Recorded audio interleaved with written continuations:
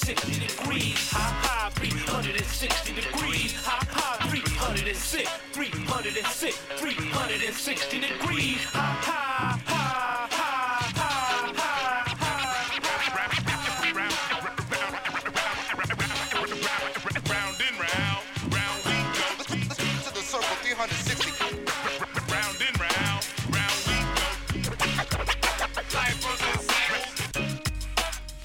Buenas noches, mi gente, and welcome to Full Circle, your cultural affairs radio magazine, produced by members and graduates of the First Voice Apprenticeship Program, broadcasting from KPFA in Huichin, Miwok, Tiwa, Piro, Ute, Pueblo's occupied territory, also known to settlers as Antioch, Berkeley, and Albuquerque. We are your hosts tonight, Sentient Shiloh, aka DJ Low, and me, Freewilllin Franklin, and on tonight's show, we will discuss settler colonialism with Roxanne Dunbar-Ortiz and Mitch Jeserich, and from the Pacifica Radio Archives, Voices That Changed the World. We will close out the fund drive tonight and tell you how to keep the longest listener-sponsored radio station alive and on the air, KPFA. So grab your tea or preferred evening beverage and get comfy as we transport you to our virtual living room conversation here on KPFA.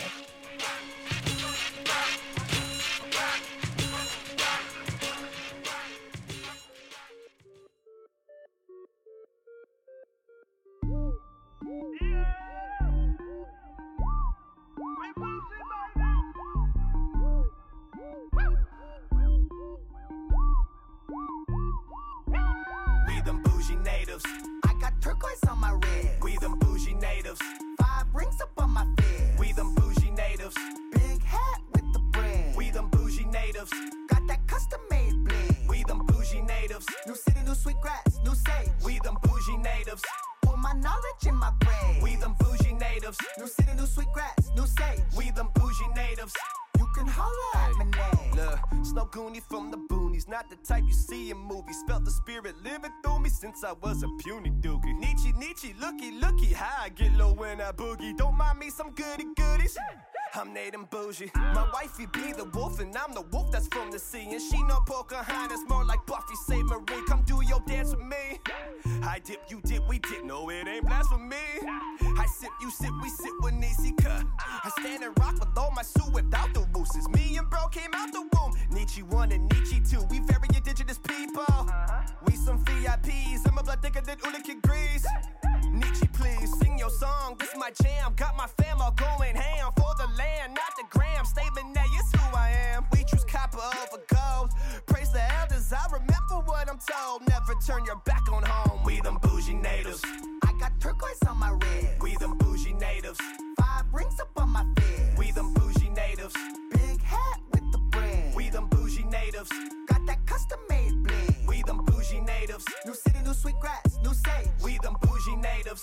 Pour my knowledge in my brain. We them bougie natives. New city, new sweet grass, new sage. We them bougie natives. You can holler at my name. Hey ho, can't you tell them woke? The smoke shop is closed, can you tell your boys dope? Man, I'm spinning like I made it and I'm smudging cause I'm broke again. Always running late, I hope the liquor store is open. I got carvers, weavers, beaters, and designers on my team. I got braiders, hella famous that I'm signing to my team. In my limousine, gonna look steezy. Next to mine, Digi-Queen. Yeah, that's my Bush McGee. I know ballers, I know chiefs. I know riders from the east. I know educated natives down to picket in the streets. Middle finger, police. Come in peace. I know red-skinned hippies that be giving me the creeps. I know beauty, I know beach. I know savages and freaks. And I know a couple cousins even bougier than me. No, ain't elite, bougie native, yes indeed. Art exhibit to the club, and we roll it 20 deep. Copper on my neck, gold on my ring, feather on my hat, skin stitched chin. 100 warriors on my back, they be drumming when I sing. Man, there ain't no way around it. I'm a bougie native. I got turquoise on my red. We them bougie natives. 5 rings up on my fed. We them bougie natives. Big hat with the brand. We them bougie natives. Got that custom made bling. We them bougie natives. New city, new sweet grass, new sage. We them bougie natives.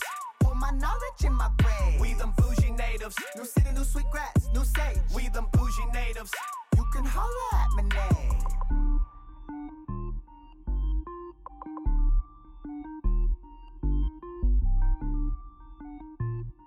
Hey, we are back here on KPFA on 94.1 FM, and you're listening to Full Circle, the weekly show produced by apprentices and graduates of the First Voice Apprenticeship Program. The song you just heard is called Bougie Natives from the Snotty Nose Rez Kids album Trapline, released in 2019. Snotty Nose Rez Kids are a First Nations hip-hop duo from Canada, Darren Young D. Metz and Quinton Young Tribez Nice, originally from Kitimat Village. And we will be listening to Indigenous historian Roxanne Dunbar-Ortiz in conversation with Mitch Jeserich. And she writes in her book, An Indigenous People's History of the United States. She quotes anthropologist Patrick Wolfe, "The question of genocide is never far from discussions of settler colonialism. Land is life, or at least land is necessary for life." Writing U.S. history from an Indigenous people's perspective requires rethinking the consensual national narrative. That narrative is wrong or deficient, not in its facts, dates, or details, but rather in its essence. Inherent in the myth we've been taught is an embrace of settler colonialism and genocide. The myth persists not for a lack of free speech or poverty of information, but rather for an absence of motivation to ask questions that challenge the core of the scripted narrative of the origin story of this place. How might acknowledging the reality of U.S. history work to transform society? That is the central question of this book. We will be talking about that in the next hour. All right. Thank you, Shiloh B, DJ Low. And that is a quote from the opening of the book, An Indigenous People's History by Roxanne Dunbar-Ortiz, who's going to be our guest tonight. We're going to feature clips from an interview, but first we want to thank everybody that made a donation to KPFA over these past 2 weeks. We let you know that we were in trouble, and you really came through for us. So from everyone here at Full Circle, myself and Shiloh included, thank you so much for helping keep this station alive. We really appreciate it.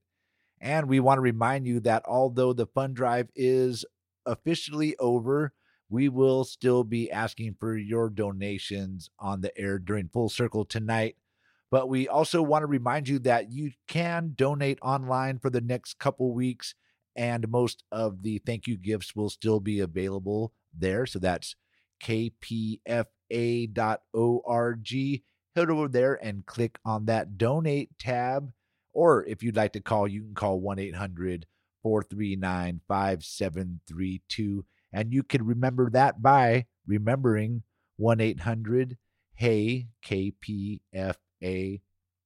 And as Shiloh mentioned a moment ago, tonight we are going to feature a conversation between KPFA Letters and Politics host Mitch Jeserich and author of An Indigenous People's History of the United States, Roxanne Dunbar-Ortiz.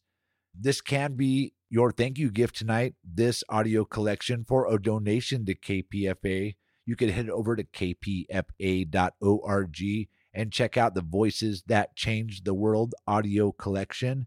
You could also get this as part of the Letters and Politics U.S. History Pack. But let's check out the audio now. This is Mitch Jeserich speaking with an Indigenous peoples historian, Roxanne Dunbar-Ortiz. And they start their conversation talking about what they term the foot soldiers of empire here in the United States. And that's the Scots-Irish. Check this out right here on KPFA. Yeah, the Scots-Irish are a really important historical group to understand. Sort of professional settler colonialists. England's conquest of Wales, Scotland, and then Ireland is what created the United Kingdom, or Britain. And before that, it was just England. And each of them had their processes, but by the time they got to Ireland, it was the beginning of the age of imperialism and colonialism beginning. You know, it was so it's England, rather than the Spanish and Portuguese and Dutch going out over the Atlantic to colonize, they focused on Ireland first, but they built all their institutions in that long period of the conquest of Ireland. And they did the very first, I think it was, the invention of settler colonialism. In some ways, the Spanish Reconquista, as they call it, the expulsion of the Jews and Muslims in the Iberian Peninsula, was a settler colonialism, pushing them out and then deporting them in 1492 and 1493, and then Castilian and Aragonese settlers taking their place. But they didn't then pursue that as their form of colonialism overseas. They used the indigenous peoples as labor, and enslaved them. But England, by then it was Britain without Ireland. In the conquest of Ireland, this was the Calvinists. This was also the beginning of the Calvinists, which made them a little different than the Catholic monarchies. They decided the only way they could defeat the Irish, who were fighting against being conquered, is really a genocide, to get rid of them. And so they invented these methods of taking heads.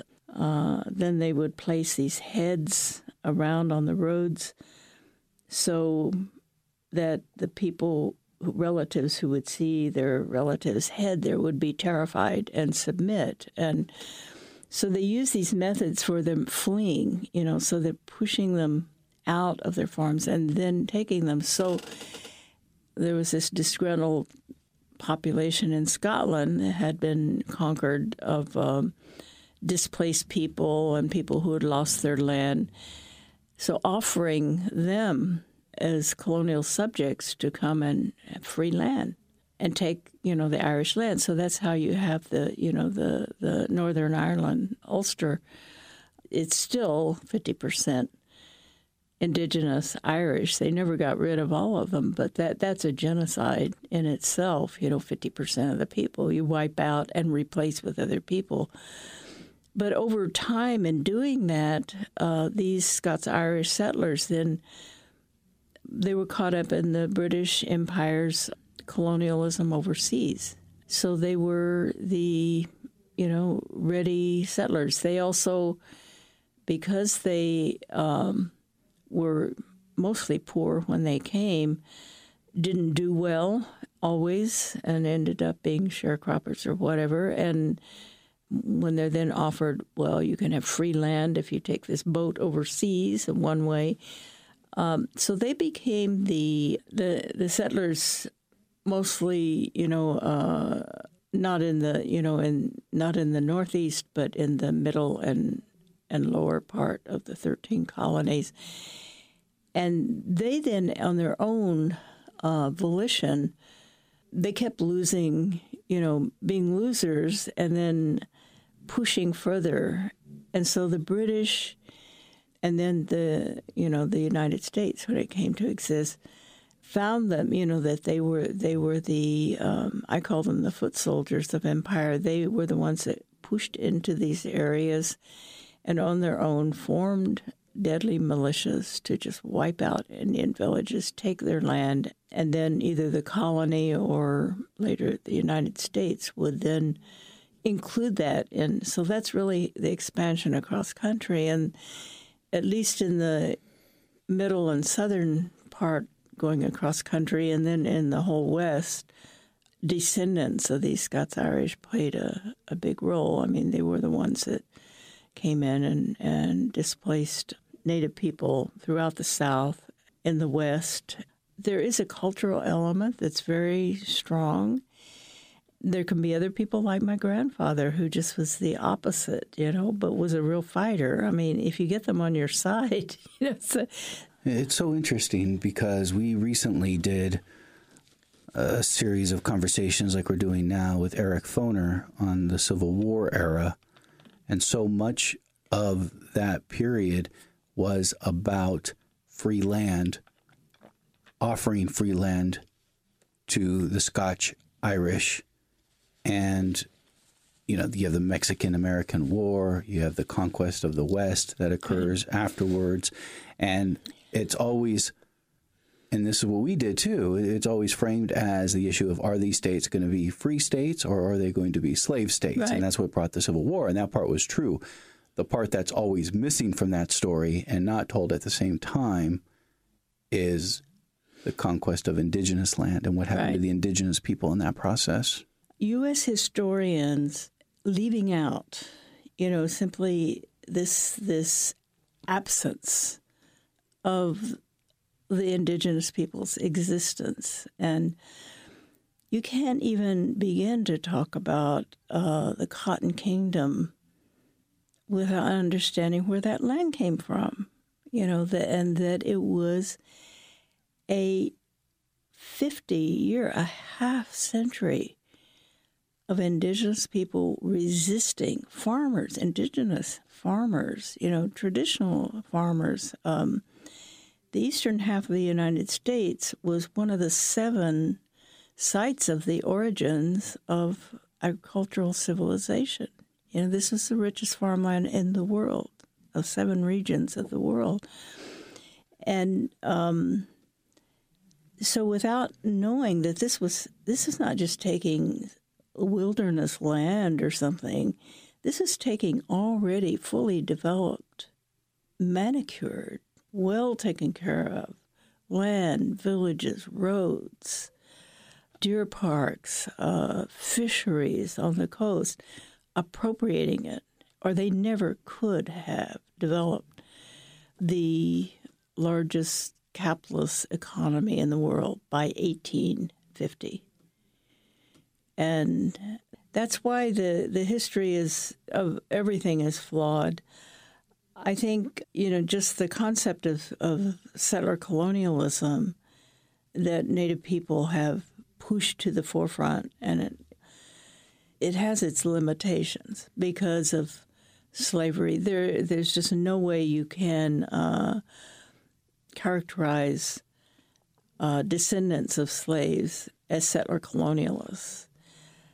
But after the Civil War, they were put in the position of behaving like settler colonialists, being given Indian land, taken that land in Oklahoma and in Kansas that were given to the valiant combat soldiers, African American, and their families was taken from Native people to give. So how do we deal with all of those contradictions and not just say it's complicated or it's they're bad and good people? We have to understand how colonialism works. There's always a kind of tidal push in its favor, because it is the power. So survival depends on having a relationship to it that is not going to leave you dead, or completely without any kind of way of surviving or your family surviving. So people do what they have to do under colonialism. But this is the way, these are actually the adjustments to colonialism. They're not something to be celebrated. All right, we are back on the weekly show produced by apprentices and graduates of the First Voice Apprenticeship Program. You're listening to Full Circle right here on 94.1 FM KPFA, and we just heard part of an interview with Native American historian and author Roxanne Dunbar-Ortiz. She is the author of An Indigenous People's History of the United States. She is in conversation with KPFA's Letters and Politics host, Mitch Jeserich. What do you think, Shiloh? Well, I love this idea. I find it so significant, this idea of free land, which is predicated on the erasure of the existence of the original peoples of this place. And she mentions that Indigenous civilization was thriving for years before they even arrived. And I find it important for the truth to be spoken as to how the Scotch-Irish internalized the genocide that they first experienced, and they brought it over the Atlantic Ocean and perpetuated it here when they got here. And it reminds me of a quote by Audre Lorde in this idea that the master's tools will never dismantle the master's house. They may allow us to temporarily beat him at his own game, but they will never enable us to bring about genuine change. And so I see this happening, and this is important for us to talk about and think about because of what's going on right now. This same sort of genocidal settler colonialist is acting its way out and playing its way out all throughout the world right now. We're seeing that everywhere. Recycling this genocidal way of being and existing is the foundation of the places that we call home right now, the entire West Coast. And she's going to talk about that even more in the next clip that we're about to play. So I want to read one more paragraph from her book. The United States as a colonist settler state, one that, like the colonist European states, crushed and subjugated the original civilizations in the territories it now rules. Indigenous peoples, now in a colonial relationship with the United States, inhabited and thrived for a millennia before they were displaced to fragmented reservations and economically decimated.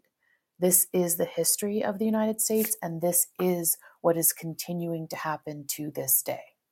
Definitely. And what got to me was that it sounded like the Scots-Irish learned the brutality from when their people were actually conquered back in their homelands by England. And in many ways, she points out how they were struggling and not being able to live where they were at. They were open to crossing the sea for free land in the New World. And when they got there, they turned that brutality that they learned back in their homelands on the indigenous people here in Turtle Island, or what we call North America, the United States. And it did also get to me about the manicured land that she mentioned, that it's the myth of the wilderness. They conquered the wilderness. No, it wasn't a wilderness. It was set up for thousands of years to be this perfect hunting ground with, like she said, deer parks. And I know my hunter friends will know what that is. But a lot of times what that is they will clear a huge space inside like a forest area or a place where deer like to congregate. And then they will burn the grasses at the right time. So when the grass grows, all the deer will go there to get the grass, and they will have their hiding spots already ready there to be able to shoot them in the deer park. So that really got to me too. And I did read The Indigenous Peoples' History. It's a great book, and I recommend it. And I also recommend, of course, this conversation with Mitch and Roxanne Dunbar-Ortiz. Shiloh? I couldn't agree with you more, Franklin. I feel like, just like the land wasn't free, Pacifica and KPFA isn't free either. And I know many of our listeners have heard about the U.S. Marshals taking $305,000 from our bank account in order to pay for a lawsuit that Pacifica lost. And it does leave us with very little money to operate. And we can't guarantee what's going to happen with our funding, but one of the ways that listeners can support us right now and keep this station going is by becoming a monthly sustainer. And you can get over 2,000 hours of content on this Voices That Change the World gift from Pacifica Radio Archives collection by becoming a monthly sustainer for just the rate of $25 per month over the next year. And in addition, if you just want Mitch Jeserich's Letters and Politics U.S. History, which talks about the actual U.S. history from multiple different perspectives, that can be yours for a donation of $10 a month for the next year as a sustainer. We really recommend that. Definitely. I am a monthly sustainer. If you are able right now, head over to kpfa.org and click on that donate tab. If you can't be a monthly sustainer, you can donate and get the USB drive of Mitch or the Voices That Change the World for a one-time donation as well. And a big thank you to all the callers on the line and people online on the internet. And let's get back into the interview because we got a lot to share tonight and we want to get on with that. This is between KPFA's Letters and Politics host, Mitch Jeserich, and the author of the Indigenous Peoples History of the United States, Roxanne Dunbar-Ortiz. Coming up next, we will rejoin the conversation as they talk about the United States as a colonial power, when that started, what it has become, and what it has meant for Indigenous people. Check it out. You also take on the narrative of the United States as not originally a colonial power. As sometimes we see the United States as a colonial power that begins with the Spanish-American War in 1898, because then we go into Cuba and the Philippines. Right. That's often the traditional take on it. That used to be the narrative, right? Yeah. Yeah, it's the colonialism that the U.S. was really born as a colonialist entity. It was really a split with the British Empire, and it was a split even in who wanted to split. I mean, Canada made the transition to a Commonwealth status. Still being in the Commonwealth status, and remained a colonialist power in relation to Native people without a Revolutionary War. And a good many of the people who opposed the revolution in the United States went to Canada. The ones from the South went to, because they thought slavery was going to end, went to Brazil or Cuba. But about half the population opposed the Revolutionary War, but none of them opposed colonialism. It was just different ways of looking at it. We don't see our wars with the indigenous populations here the same way we see the wars that we're always talking about: Spanish-American War, Mexican-American War, World War I, World War II. What is meant by Indian Wars? Well, the Indian Wars really started in 1607, with the Jamestown settlement. These are what they called at the time savage wars. The thesis is, and this is a thesis of colonialism in general, European colonialism, that these barbarians, these brutes, these non-human people of, the non-Western world and who are not Christian, are not fully human. They're savages. So they call it savage war. And what they mean is that the only way to fight them, you hear this iteration all the time in the United States, the only thing Iraqis understand is violence and power, and we got to use more of it in order to get them to submit, or the Afghanis, or the Iranians, or the Venezuelans, or, whoever. That's all they understand. Well, so we have to use their methods in order to defeat them. So that's really the definition of colonial war, a savage war. And because it's, not just, let's say, the kinds of wars that took place prior to colonialism, many of them very bloody, but they're protecting or at least observed boundaries that someone has crossed, or it has to do with, leadership spats and things like that, but not completely crushing other people. You make strong connections between the so-called war on terrorism and the Indian Wars. When they went they did it in Korea too, we just didn't know about it, but when they went into Vietnam and many journalists were there, and TV, and when they were using their code language of, that military people use, that we learned a lot of in the Gulf War, these terms like collateral damage and all that we didn't know before. Well, in Vietnam, they're constantly having references to, because all of their books and everything are based on the Indian Wars. These are the main wars of the United States, and they kept referencing Indian country, which means enemy territory.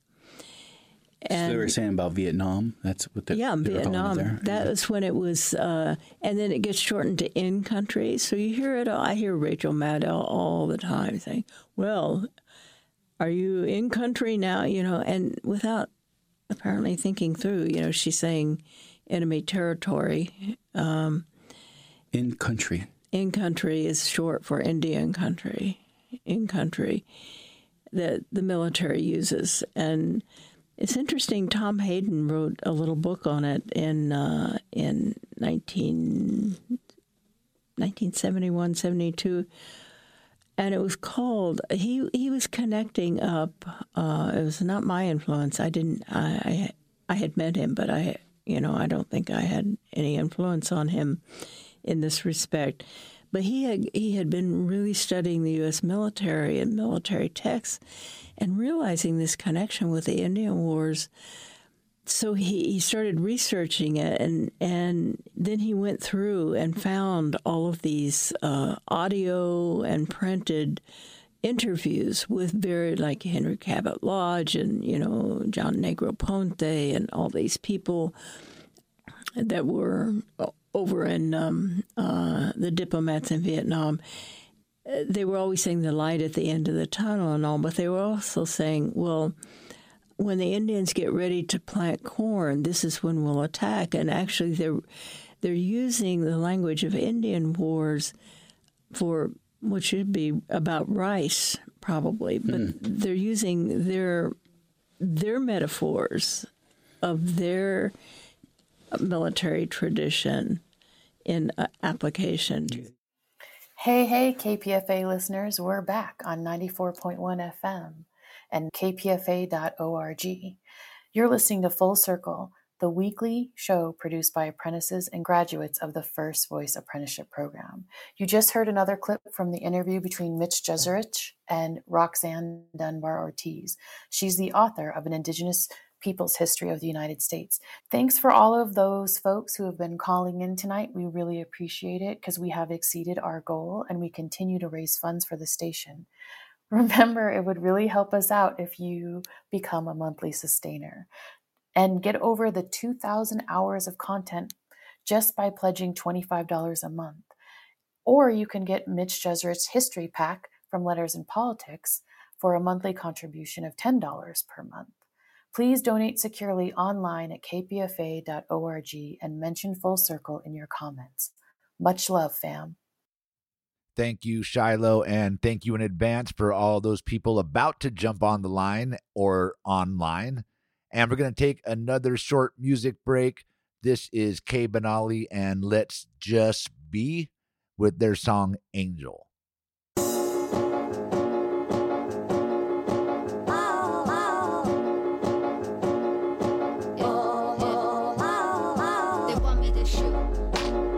They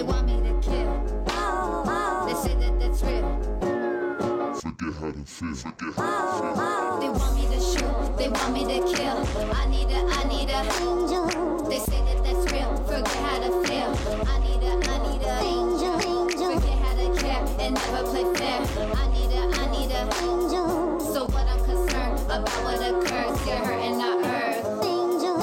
The realization of people's devastation is a creation of these demonstrations. United Nations is a waste that they making complaints, complications. Just listen to us. We're the originals, the peoples of tribes like the Nay and the Hopi. We were fine before you, we didn't have dolphins. How could you really act like we didn't know things? We survived long enough that you had to come rob us, had to cuff us and cut off our braids, and make us walk really long ways. Did you think that would stop us? We're straight from our ancestors' graves. We coming for office and we know that greed is your game, and we learning to profit, and the Bible is fake. Along with its prophets, the torture of people of color. Stop. Want me to shoot, they want me to kill. I need a angel. They say that that's real, forget how to feel. I need a angel. Forget how to care and never play fair. I need a angel. So what I'm concerned about what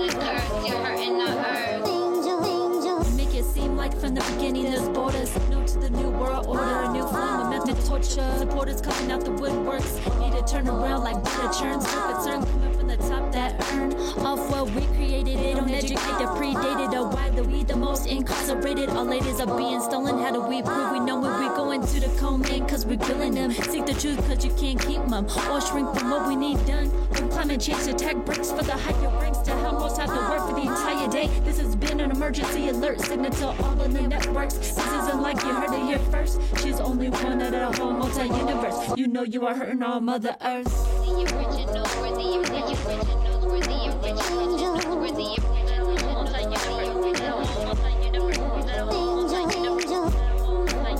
so try like the day is a heartbeat.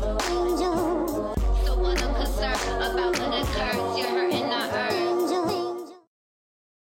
All right. Welcome back to Full Circle right here on 94.1 FM KPFA and KPFA.org. We are part of the Pacifica Radio Network, and that song you just heard was Angel, and it was performed by Kay Benali and Let's Just Be. And you could definitely find a link to that video and all our music breaks tonight on our website, kpfaapprentice.org. Just after the show tonight, be sure to check that out. And again, a big thank you to everyone that has donated tonight and over these past 2 weeks to our holiday fundraiser. You helped us surpass our goal by an amazing amount. And I could tell from my conversations and meetings with folks from inside the station that everybody is overwhelmed with joy and appreciation about this. So it's been amazing to just watch it grow. So thank you all again very much. We are continuing to raise funds tonight, even though the official fund drive has ended. So we're a little bit on the soft side, and we're doing it just in hopes that you will continue to donate and keep us going over the top. And head on over to kpfa.org and click on that donate tab if you feel moved to make a donation at any time tonight. And tonight we are offering the USB drive of the Voices That Changed the World. This is a Pacifica Radio Archives collection of 1,800 hours of historic recordings from KPFA and the Pacifica Radio Network. The interview we are featuring tonight with Mitch Jeserich of right here of KPFA and Roxanne Dunbar-Ortiz speaking about her book, An Indigenous People's History of the United States. That's all part of that audio collection. Again, give us a click, kpfa.org. We appreciate anything you can do. That's my pitch. I hope you can click on that donate tab. I'm going to throw it back over to my co-host, Shiloh B. And Shiloh is going to introduce our next clip from the interview. What do we got next, Shiloh? Next up, Roxanne Dunbar-Ortiz explains the importance of Geronimo, who was one of the first freedom fighters, and how distorted his narrative has become by the typical U.S. historian. Listen in as she drops the truth. Wasn't the code word for Osama bin Laden Geronimo? Yeah. Geronimo is dead. That's what Obama himself said. And he didn't apologize for it when he was called on it. He ignored the call. It was outrageous, you know. Who was Geronimo? Oh, Geronimo was the greatest freedom fighter in North America ever. He was Apache, Chiricahua Apache. He was not these were not what you could call like Northern Plains, where they had developed a warrior culture, and they were, the bison people, and they had developed that culture after colonialism as a kind of, they pushed into the plains and they developed a very solid barrier to colonialism. But the Apaches, who were taken into the United States with the Mexican War, they were annexed into not that Mexico was, they were already fighting Mexican domination. So they then ended up, the border divided there. And so there were many different Apaches, and the Navajos are related to. They're Athabascan people who actually migrated, and we didn't ever get into migration, but migrated down from Alaska. There's still Athabascans up there. There are Athabascans in Canada, and these are the Athabascans. So they pretty well stopped in northern Mexico, and were called by Westerners Apache and Navajo. And so they speak Athabascan languages. So they came down 2 centuries before Europeans came. They had migrated down. So they're a large, they're a large group all the way from Alaska to northern Mexico, and they're when they got to the Southwest, they became farmers, planting corn, beans, and squash like the people do there. But when the Spanish came north, to conquer, they changed their lifestyle considerably as they saw the Pueblo Indians getting conquered, because they're very, much living in city-states, very vulnerable to conquest. All you have to do is burn their fields and block their irrigation ditches and, starve them out. Yeah. And so they see this happening, and they're on the peripheries, and so they resist. So from the early 18th century to the 1880s, they're a people of resistance, the Apaches. So when the Americans come in, they keep resisting. And part of the Treaty of Guadalupe Hidalgo between Mexico and the United States is a passage that each country will collaborate, but on their own also destroy the Apache resistance. It's actually a paragraph in the treaty and they both did, but it ended up that almost all the Apaches, including the Chiricahua, were conquered, were put on a reservation in Arizona, and then were horribly mistreated by the, authorities, the bureaucrats, and the military, and insulted, and the young women were taken as prostitutes, and all kinds of things happened. Hey, this is KPFA's Full Circle, your cultural affairs magazine here on 94.1 FM and on kpfa.org, produced by apprentices and graduates of the First Voice Apprenticeship Program. We are your hosts tonight, Sentient Shiloh B, aka DJ Low, along with Freewilllin Franklin. And for those of you just tuning in, we are listening to a conversation between Roxanne Dunbar-Ortiz and Mitch Jeserich. And we're also adding a bit of our own commentary, context, and responses.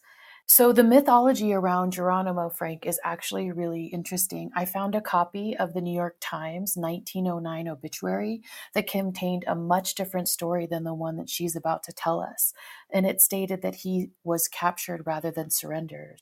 And if you want to find out more, the link to the actual archive will be on our website, firstvoiceapprentice.org. So check that out after the show. Yeah, that's one thing I enjoyed about Roxanne Dunbar-Ortiz's book, Indigenous Peoples' History of the United States, is all the factual information and the documentation that kind of shows, where they get her information from the documents. And yeah, I was upset to hear about they chose to use the name Geronimo to refer to Osama bin Laden. And it just goes to show that they continue to use this terminology today as they go on. The United States goes on with their global domination and the imperialism and their invasions of other countries. If you can donate at this time, support KPFA and this work, give us a click right now at kpfa.org and pick yourself up a huge trove of information such as this. It's called The Voices That Changed the World, and it's a collection of historical audio such as you're hearing tonight on a USB drive. And it's 1,800 hours. This collection that we are listening to is the Letters and Politics U.S. History Collection. It's just a small part of that 1,800 hours that you get with the Pacifica Radio Archives, Voices That Changed the World. Let me give out the website one more time. That's kpfa.org. Head over there and click on that donate tab. But now I'm going to throw it back over to DJ Low, aka Sentient Shiloh, to introduce our next clip of the interview. What's coming up next, DJ Low?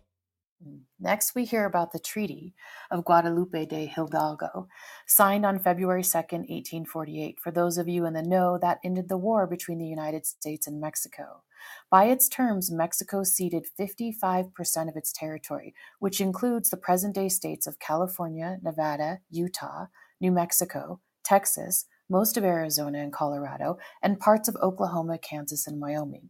Mexico also recognized the Rio Grande as the southern boundary of the United States. The Treaty of Guadalupe Hidalgo brought an official end to this war, and after this clip, I'm going to share some of the actual text that many of you may never have read or heard before, which again shows the true nature and foundation of the U.S. as the land of settler colonialism. Listen in to their conversation. Geronimo took his, as a clan, they call it a family, but not necessarily all related, people, and decided to go to the mountains and form a resistance. So they fought the United States for a good, starting in the 1850s, and Geronimo they were never captured, but when they surrendered for negotiations, they were only about a dozen people left. 2 or 3 women, there's some children, and 4 or 5, and they were skinny. But they had held out, but they negotiated themselves as prisoners of war. So that meant they couldn't be put on trial by local authorities, by Arizona or New Mexico or Texas, these rabid state governments, and nor could they be executed because they were prisoners. They actually negotiated under the Geneva Conventions, which was just extraordinary. But they had some Anglo allies, that told them what their rights were. Is really interesting. So first they were put in prison in Fort Marion, Florida, and then they were put in Fort Sill, Oklahoma. So that's where Geronimo, where the people are buried today, where they lived the rest of their lives and died. What do you think about calling Osama bin Laden Geronimo? Osama bin Laden is not really representing, let's say, like Yasser Arafat represented Palestinians' liberation, or others who've, been representative of people's struggles. He collaborated, with the United States, and led to that, out of revenge for the United States deserting. I mean, if he was an educated man, he should have figured out that the United States always drops these groups if they no longer need them. And when they pulled out, after they'd formed the Mujahideen in the 1980s, that counterinsurgency that defeated the socialist president and got him out of power, then the U.S. just abandoned the whole thing. And so it was a revenge. And, they blew up they tried to, in 1996, to blow up the World Trade Center. Then they tried to attack CIA headquarters, and then 2001. So he wasn't an anti-imperialist.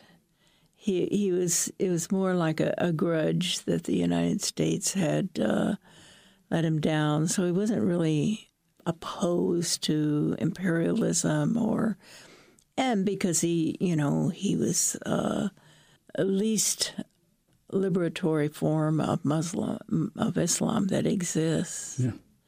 So I think that it was basically calling Geronimo a terrorist, as I think terrorism fits the bill for Osama bin Laden. He's a terrorist. You know, I've heard other groups being called terrorists that I wouldn't call terrorists, even though they commit some atrocities against civilians, or civilians are victims in some things they didn't really target them for. But Osama was, pure terrorism. And so I think it was, for the military, it's very important to them to cast their native enemies as super powerful, because that makes them look more powerful. I mean, for instance, Sitting Bull, they have as this powerful terrorist. Sitting Bull was a medicine man. He wasn't even a fighter. He was a medicine man. And Crazy Horse was a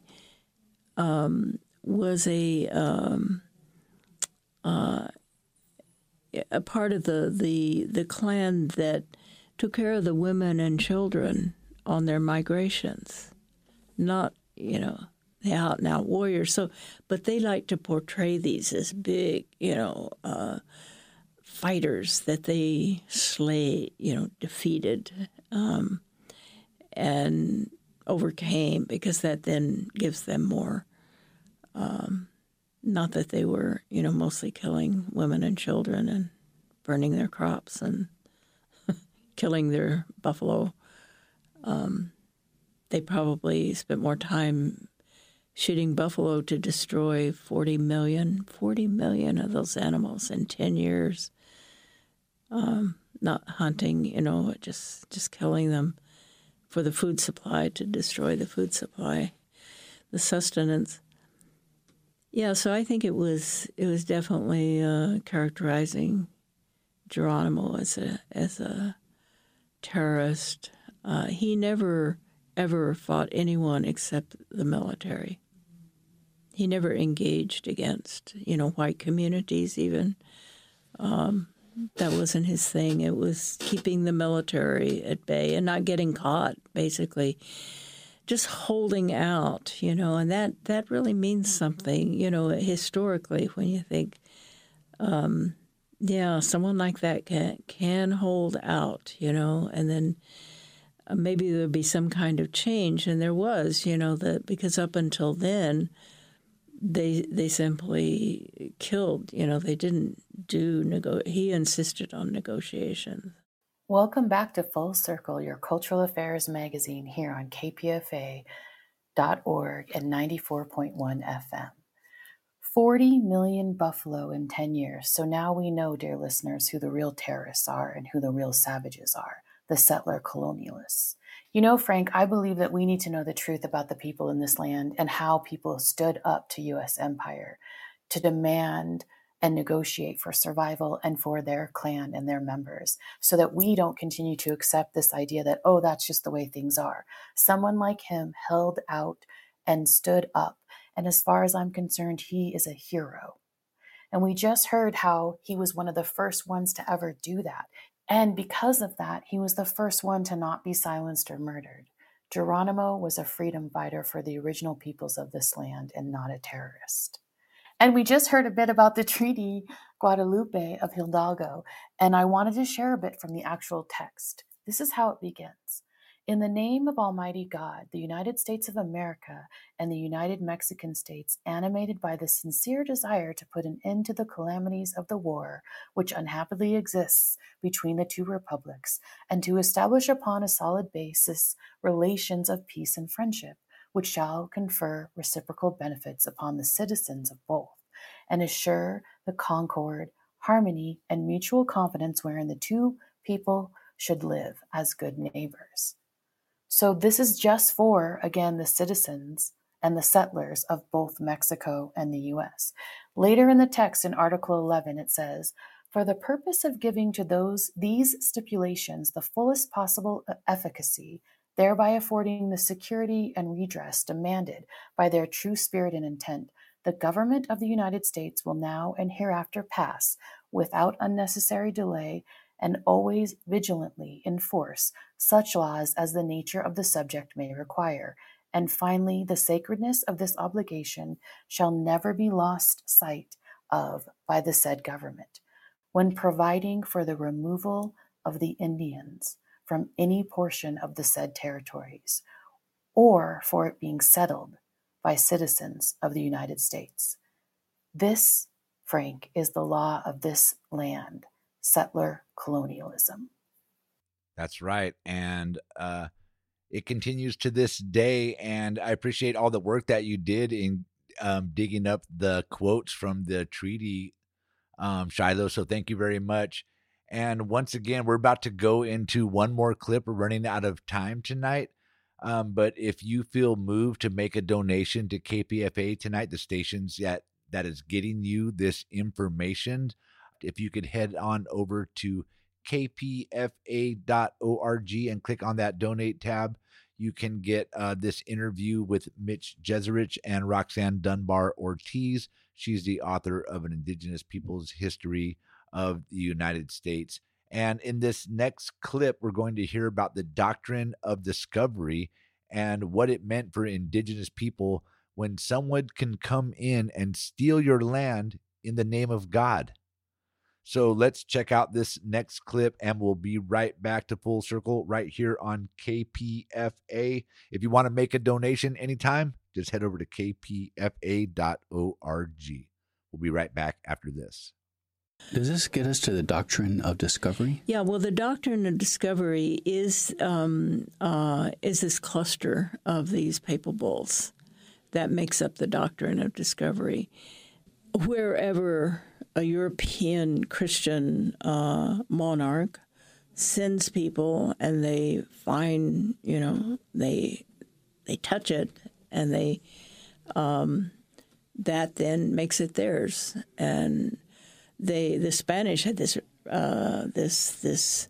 thing they read, telling people in a language that people didn't understand that now you are under the kingdom of Spain, and you have no rights anymore, and this is our land. So that's basically the doctrine of discovery, and it could seem to be a humorous kind of outmoded thing, with the national liberation of such. I mean, neocolonialism exists, but basically that direct colonialism, Africa, Asia, and the Caribbean are gone.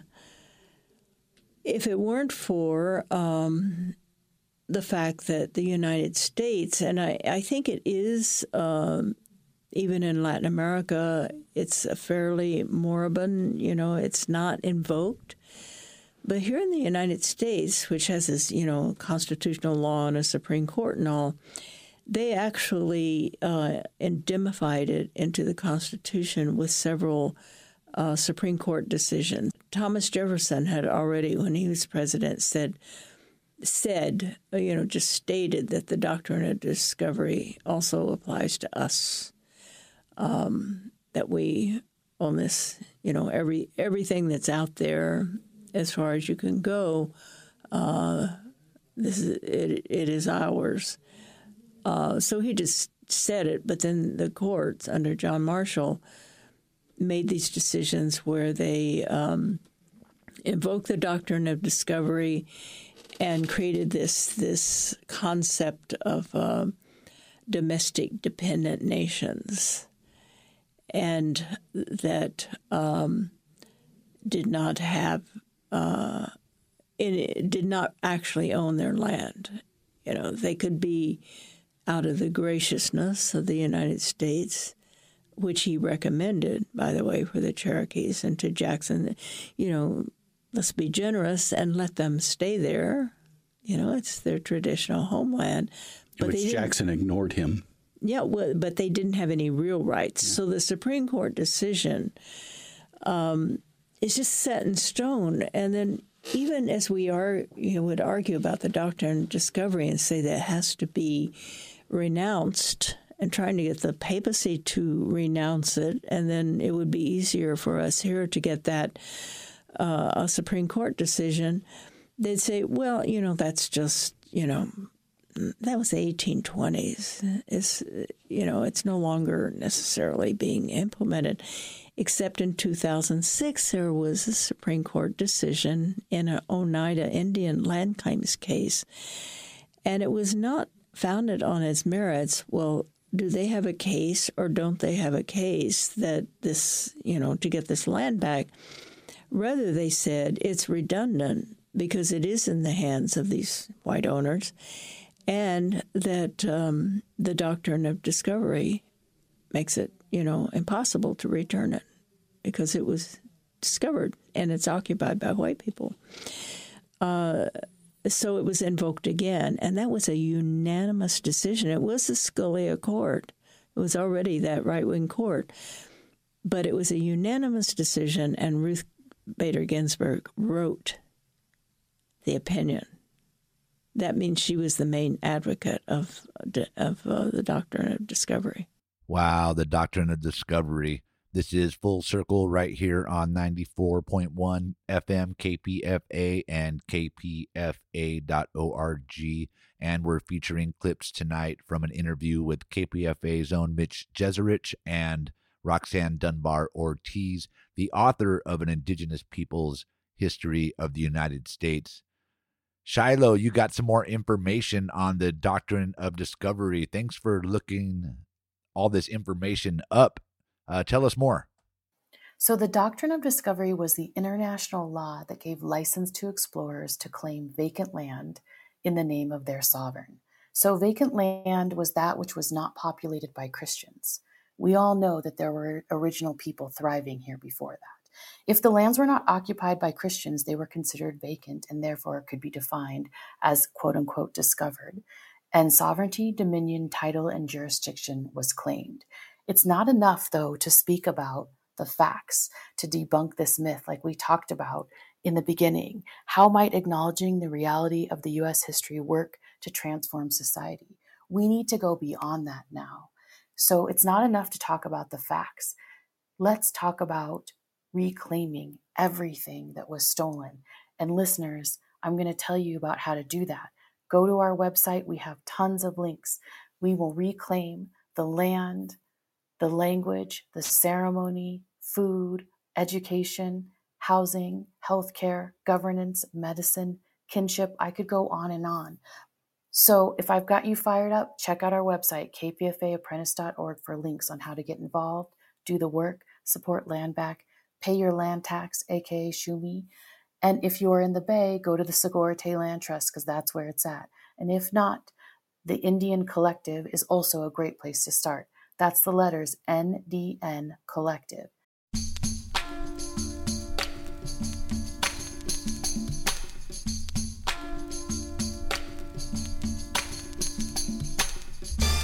Yep, that brings us to the end of tonight's show, and thank you for listening tonight as we learn and speak the actual origins of this country and how it's been predicated on the erasure of the existence of the original peoples. This show has been a labor of love and a call to tell the truth about colonialism and, most importantly, how to resist and survive. Get involved.